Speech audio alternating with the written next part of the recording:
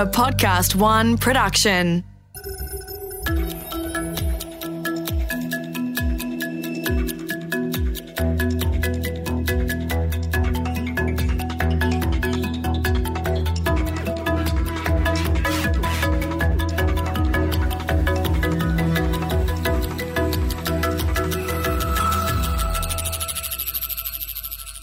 The year was 1994, and I was all of 12 years old.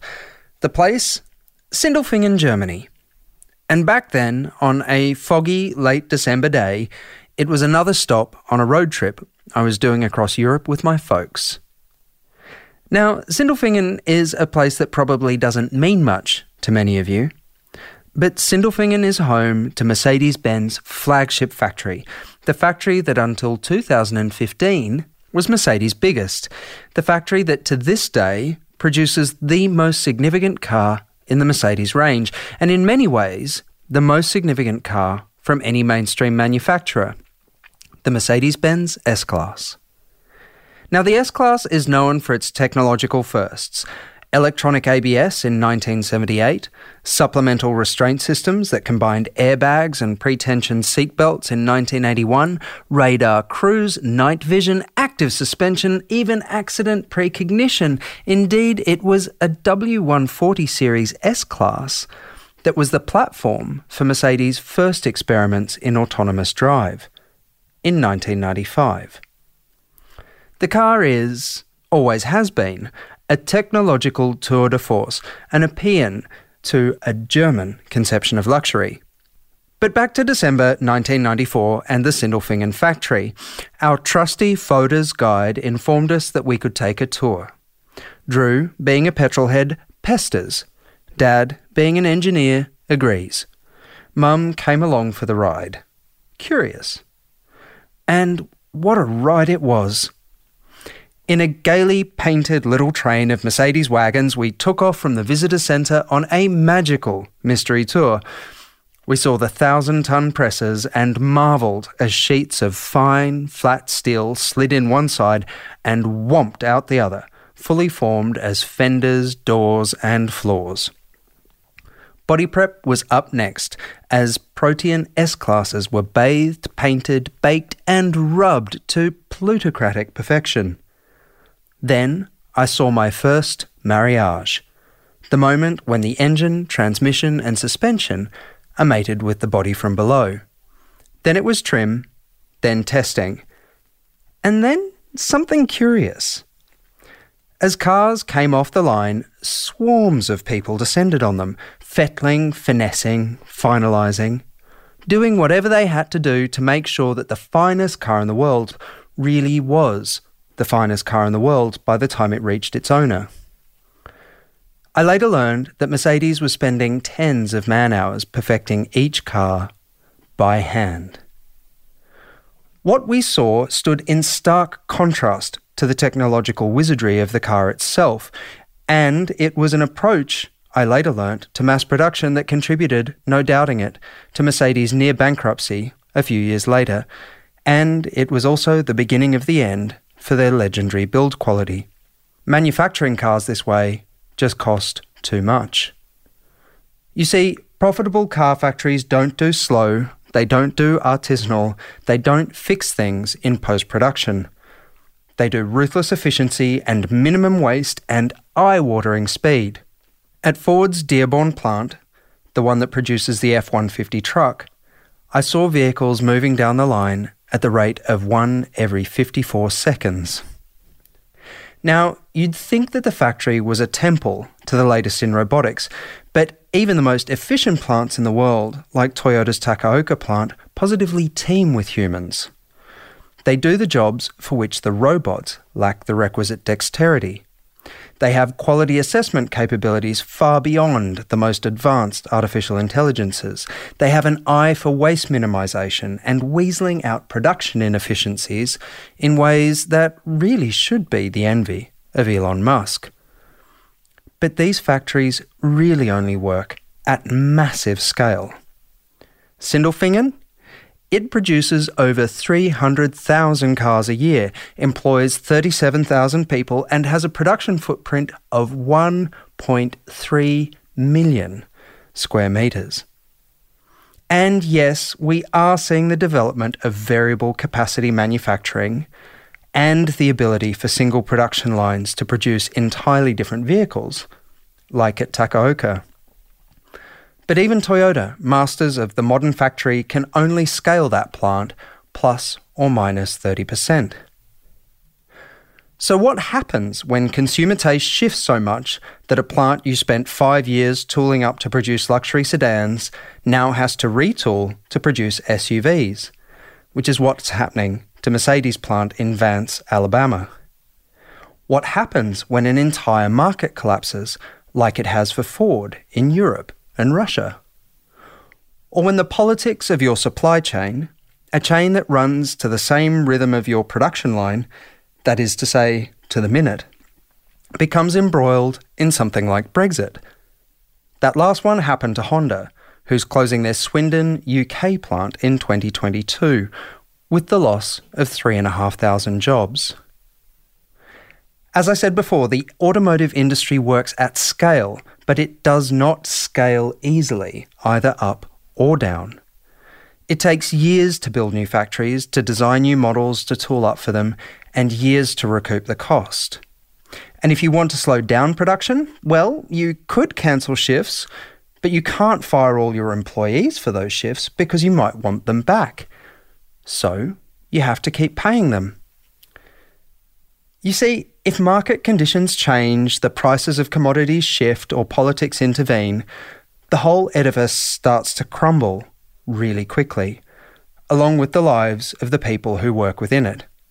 Jaguar Land Rover has announced it will fire 4,500 people. Ford, 7,000. General Motors, 14,000. In fact, in the last 6 months, around 38,000 people have learned that they will lose their jobs at automotive manufacturers.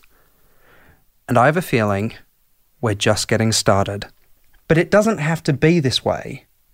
We can scale and adapt our approach to building cars, but it will require a fundamental rethink to get there. And we need to think fast, because the industry is in for a bumpy ride. In this episode, I talk to Jay Rogers of Local Motors about customer co-creation, 3D printing, and hyper-local manufacturing. Mark continues his conversation with Elizabeth Barron, learning how she's set every car maker everywhere on a new course, integrating design, engineering, manufacturing, and the entire supply chain. Then Sal explores the importance of plastics for electric vehicles. So join us as we take a wander down the production line of the future in this episode of The Next Billion Cars.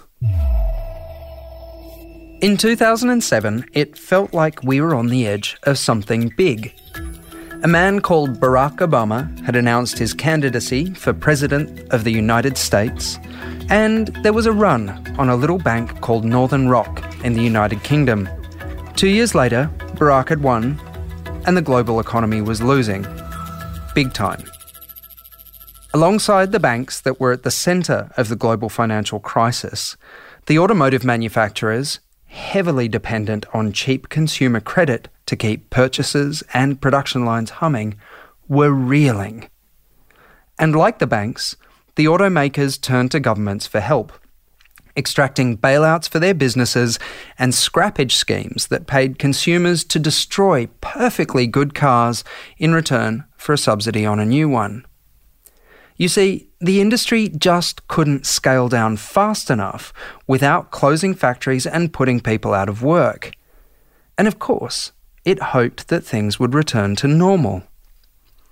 But in the years since, the industry as a whole hasn't really adapted to the lessons of that crisis.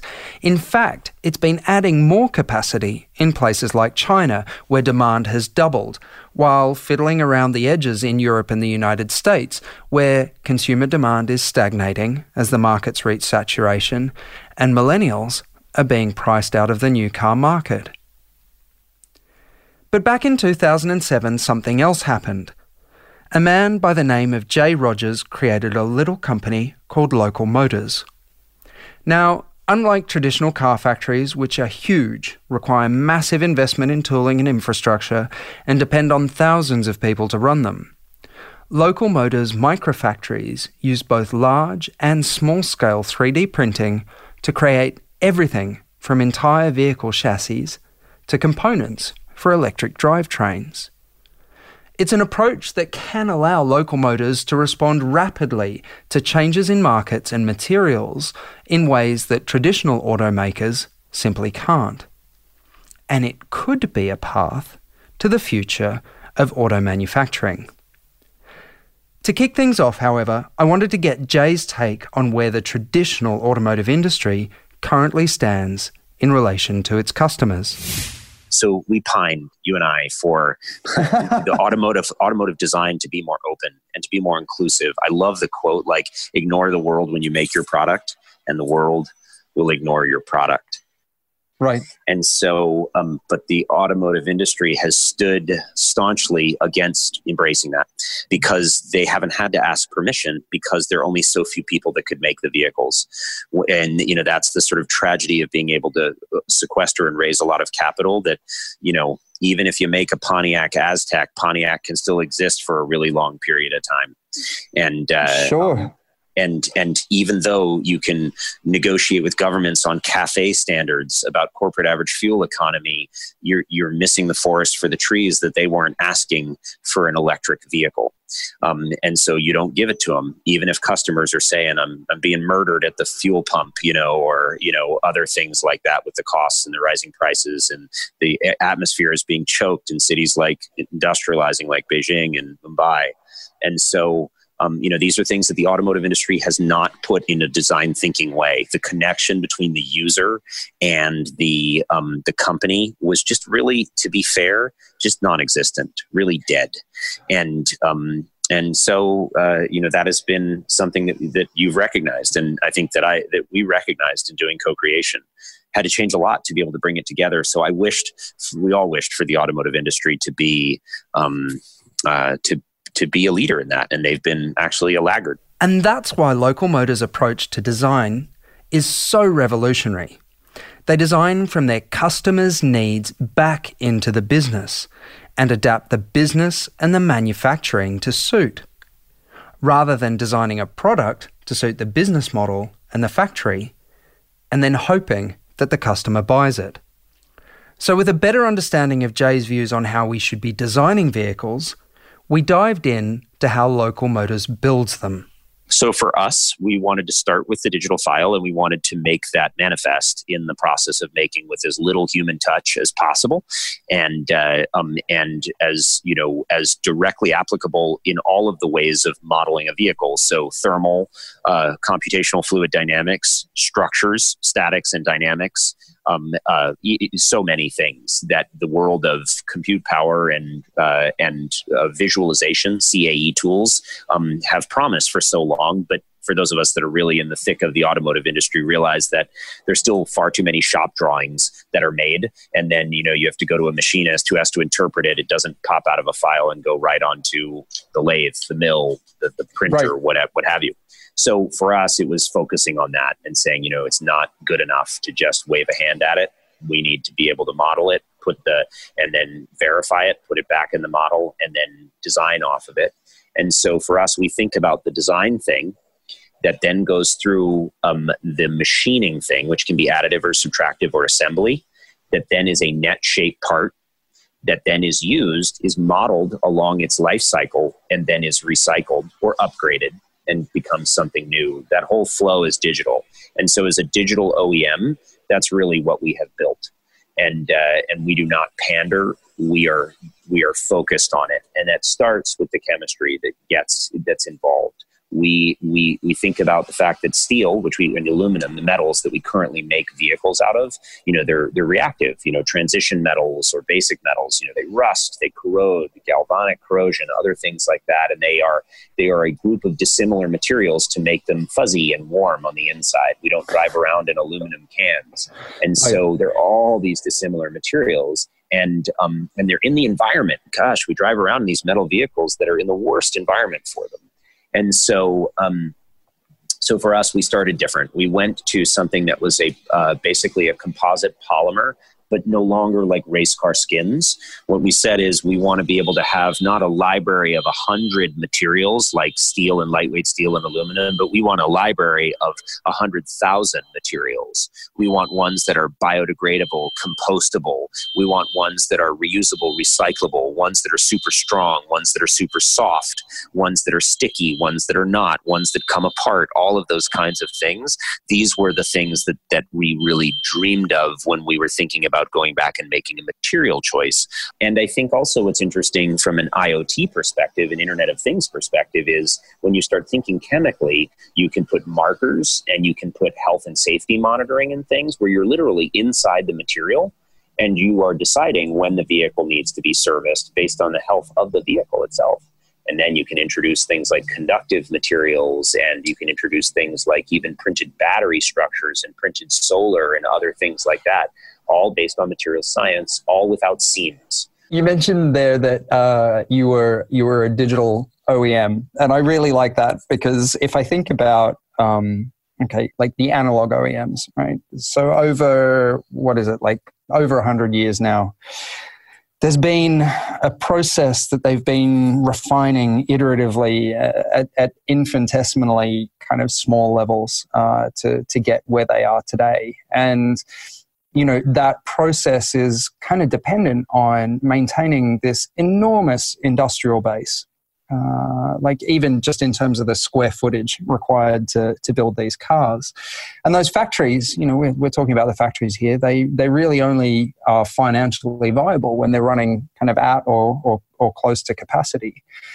And so one of the things that we're seeing, particularly in Europe at the moment, is that, over the course of the past 70, 80, 90 years, these manufacturers have built up just an enormous amount of capacity. And yet in a saturated market, it's very difficult to keep those factories running at an efficient capacity.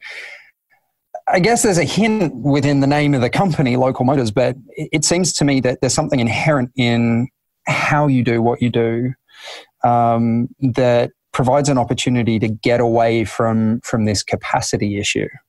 I love this line of thinking and questioning, and it'll really expose to you some of the ways that we see the world, which are so different. So, the phrase "nature abhors a vacuum," right? We live it every second of every day when we take a breath, because you open up your lungs, and what it does is it creates a vacuum, and it is then therefore filled by the oxygen that surrounds you. And so, but it's funny, we don't think so often about the fact that manufacturers abhor change, and they do.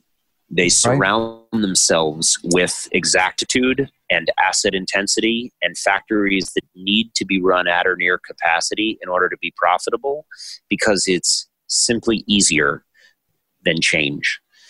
But change is a constant. And so we train very differently. Co-creation is meant to harness and hold on to the change, which is inherent in what your riders need. Their needs change aggressively. And so you need to be responsive. We started at the beginning of the podcast talking about ignore the world when you make your product, and the world will ignore your product. But we've been ignoring the world. And so when it comes to mobility, and so when you think about it, these factories are the antithesis of what customers want. And deeper than that, they're the antithesis of what economies want. We see in the United States versus China a trade war brewing. And it's, to me, we're missing the conversation. It's not about build your products here or build your products there.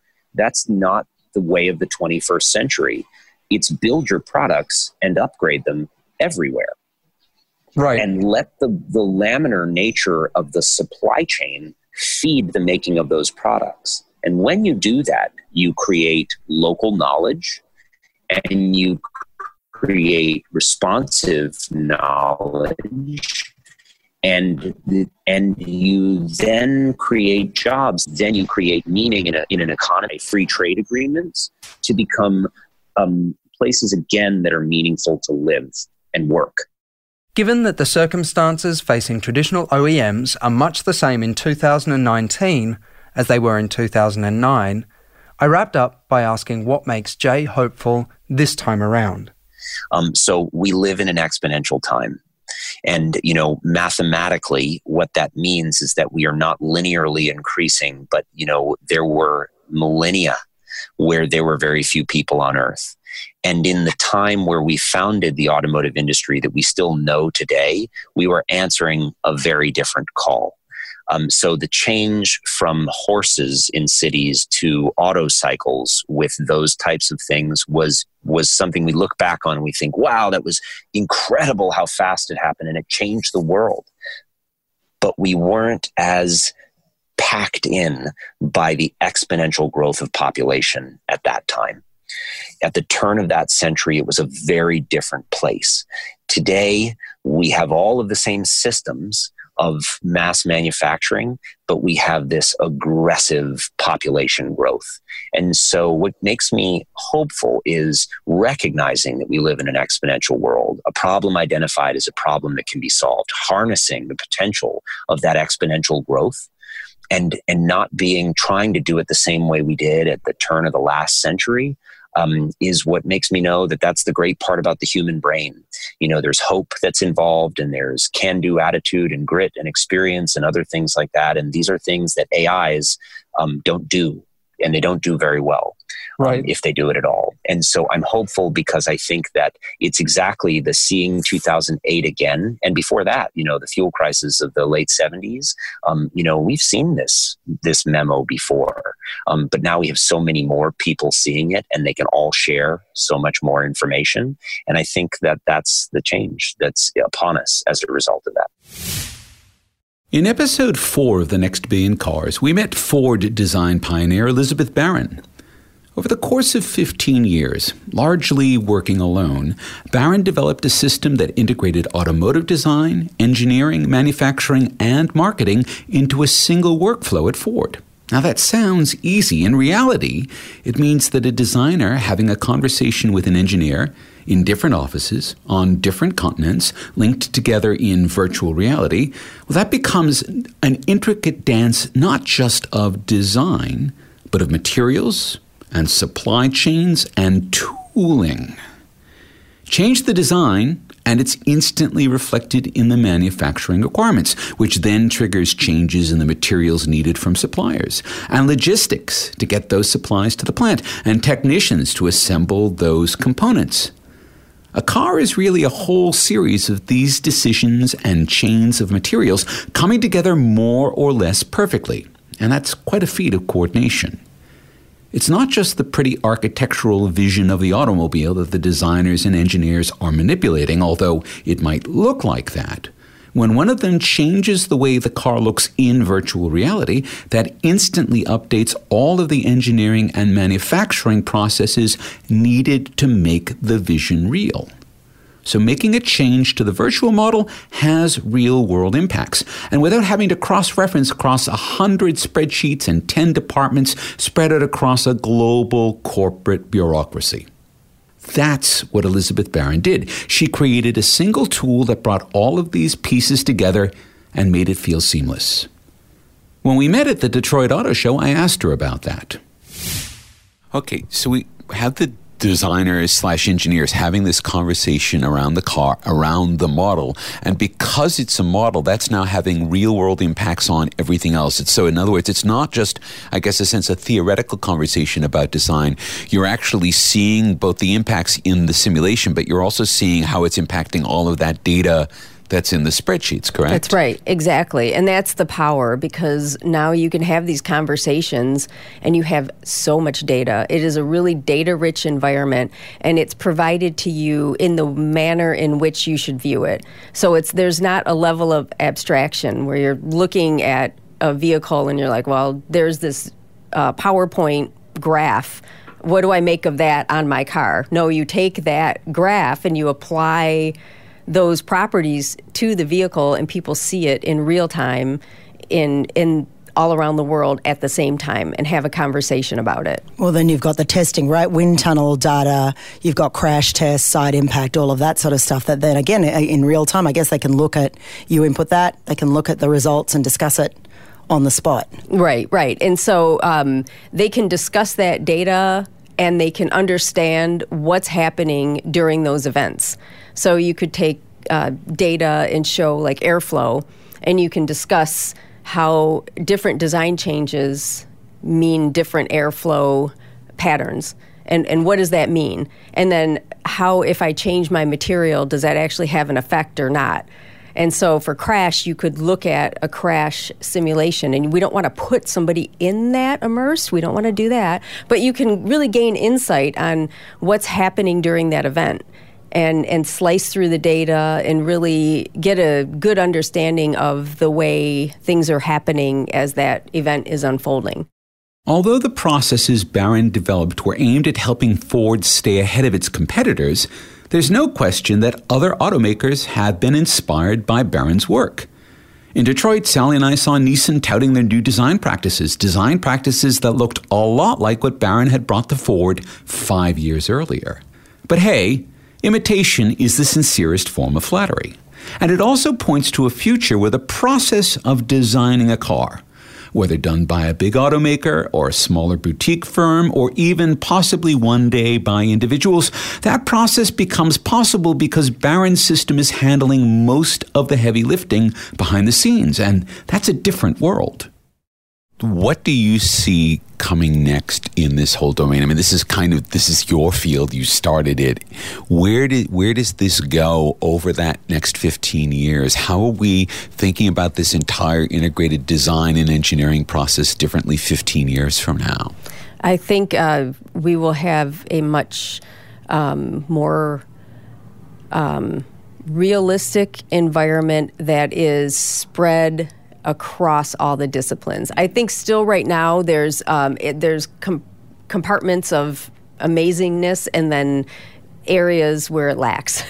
And so I think in the next 15 years we'll have a really strong platform for the data to move freely instead of doing like one-off things. Like if you wanted to create a simulation that involves a lot of analytics, still today for every major OEM, it's a one-off. It's really hard to get that data embedded and have it be part of the process. The other thing I see is that the connection between the virtual and physical worlds will improve, and so that the actionable part. And then finally, I think the blurring between augmented and virtual reality will take place, and that we won't have just kind of these device-specific things that we have to do in order to see things this way. We'll be able to have a device that will allow us to view it in the way that we need to for the job that we're doing without, having these multiple platforms that we have to work with. And although you probably hadn't heard of Elizabeth Barron before the next billion cars, her work is now seen as fundamental to the future of the automotive industry. In 2014, I received the Heron Gandhi Research and Innovation Award, and it's the award at Ford that's given to an individual for a body of work. So it's kind of like a lifetime achievement award at Ford, and it's given at the Henry Ford Technology Award ceremony at the end of the evening, and I was the first woman to receive the award, the first person not from research to receive the award, and it really blew me away. It was, to me, a very humbling experience, but also just wonderful to think that all those years of trying to get this technology adopted, that was like the absolute best way that the company could say this, we believe in what you have done. Ford believes in it. Nissan believes in it. And within a few years, the way of making cars that Barron has pioneered, that'll simply be the way the next billion cars get made. It turns out Ford managed to come up with a second Henry Ford.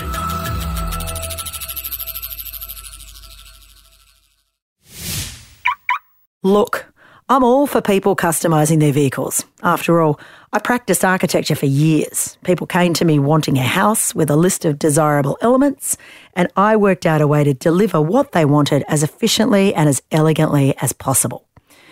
Often my customers, particularly the A-type male bankers, thought they were the architect, and they would present me with concepts that were unbuildable and, frankly, just really ugly. And it was my job to soothe them into an alternative that boded better for the onlooker and the inhabitant without damaging the ego. And in one case, a client had the builder literally turn the roof 90 degrees while I was in hospital having a baby. Functionally, it didn't work. Visually, it was a disaster. And it cast unacceptable shadows onto the neighbours, so socially, it was completely unacceptable. That was an epic and expensive fail.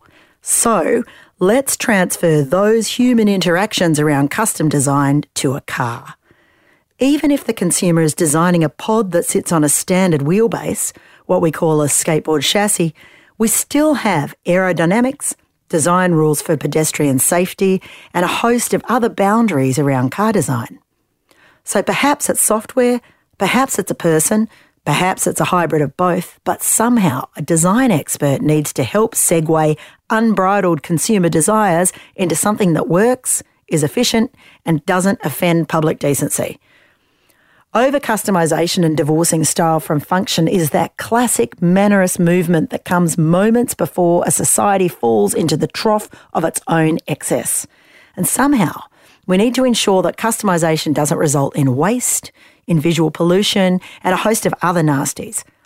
I love the concept of designing my own interior, maybe in moulded cork or some other reusable, sustainable material, and interiors are the perfect zone for consumer customisation. But an efficient vehicle, like an efficient building, still requires expert design. I was flying back to San Francisco from Denmark, sitting next to a really cool girl talking about cars. That girl turned out to be Dr. Annika van Aken, and she is a plastics guru, a plastics genius coming to Silicon Valley to talk to all the new electric car companies about how to make their batteries safe. So can you, in a nutshell, tell me what your expertise is and why you were coming to the Valley? Yes, sure. So my expertise is I'm a plastic engineer. That means that I'm not actually doing plastic, but I know all about how to design plastics and how you can use them. So I'm a mechanical engineer. So what I do is going to car manufacturers and talk to them about their high voltage batteries in electrified cars. And we take deep look into their batteries and try to figure out which parts they are currently making out of metal and which could be lighter or in a better design if you do it out of plastics. And as soon as we have found out what we can change, I will also support them to replace their metal parts by those that are made of plastic. It's pretty interesting when you were telling me about battery fires and telling me that they run for 2 weeks. It's actually super hard to put out a fire in a battery. So what can happen is that the batteries will heat up, or the battery cells will heat up, and then something happens that is called a thermal runaway. So it's like a chain reaction. When the first cell is getting too hot, the rest will heat up as accordingly. And we cannot prevent that by putting in plastics, but what we can do is considering flame retardants plastics. So they will not actually stop the fire, but in case of emergency, they will leave the person in the car enough time to leave the car, to get out of there. And yeah, that is something that we as engineers need to keep in mind, that this can happen. And that is something that is actually new to the automotive industry, because in the past we didn't have the requirement that we should use flame retardant plastics in automotive applications. If you're looking at sort of plastics that contain flame retardants and plastics that are composites, can we still recycle that stuff? Yeah, it depends on what you put in. I mean, recycling is a very difficult field. Of course we can. What you can always do with a plastic is like burn it afterwards. We call it thermal recycling. Because, don't laugh about it. I mean, that is a cool thing, because I taught a primary school when I was in the US, and we were also talking about recycling. And I was asking the kids what they think plastic is basically made of, and they actually knew it. So plastics are basically made of oil. And as you know, oil will burn very good. And what we do, or what you can do, is, burn the plastic and use the energy for producing electric power on that. There's a lot of talk in the industry about customizing using quick 3D printing and decentralizing production. Mm-hmm. But from my knowledge of 3D printing, it's very difficult to get a high strength or long life plastic in that. What are you seeing in the area of on-demand 3D printing in automotives? Well, yeah, that is a very interesting question. So we have a lot of research in 3D printing, and we decided, well, we don't think that goes well into these applications that I actually do, because I'm also talking about structural parts that have to take up high forces and that are safety relevant.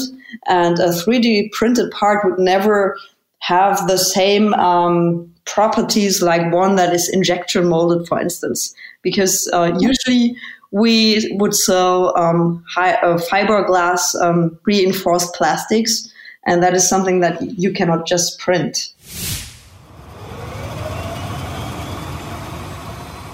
Drew, not going to lie, I am not sold on consumers taking the job of designers like you and I. I don't reckon they have a better idea of what's good for the world. Sal, I'm not going to disagree with you there, but I think what I'm hoping to see is that designers play a much more facilitating role, a role that is much more kind of self-aware and aware of the world that's around them, so that they can be designing not just products, but also the services that those products sit in that help rather than hinder the people that we're meant to be serving. What about a child who's grown up in a world of Minecraft mods and all of this other stuff that's flexible and configurable, and then you actually give them a virtual studio? To take what Elizabeth Barron's done and turn it into an Xbox game, for lack of something else.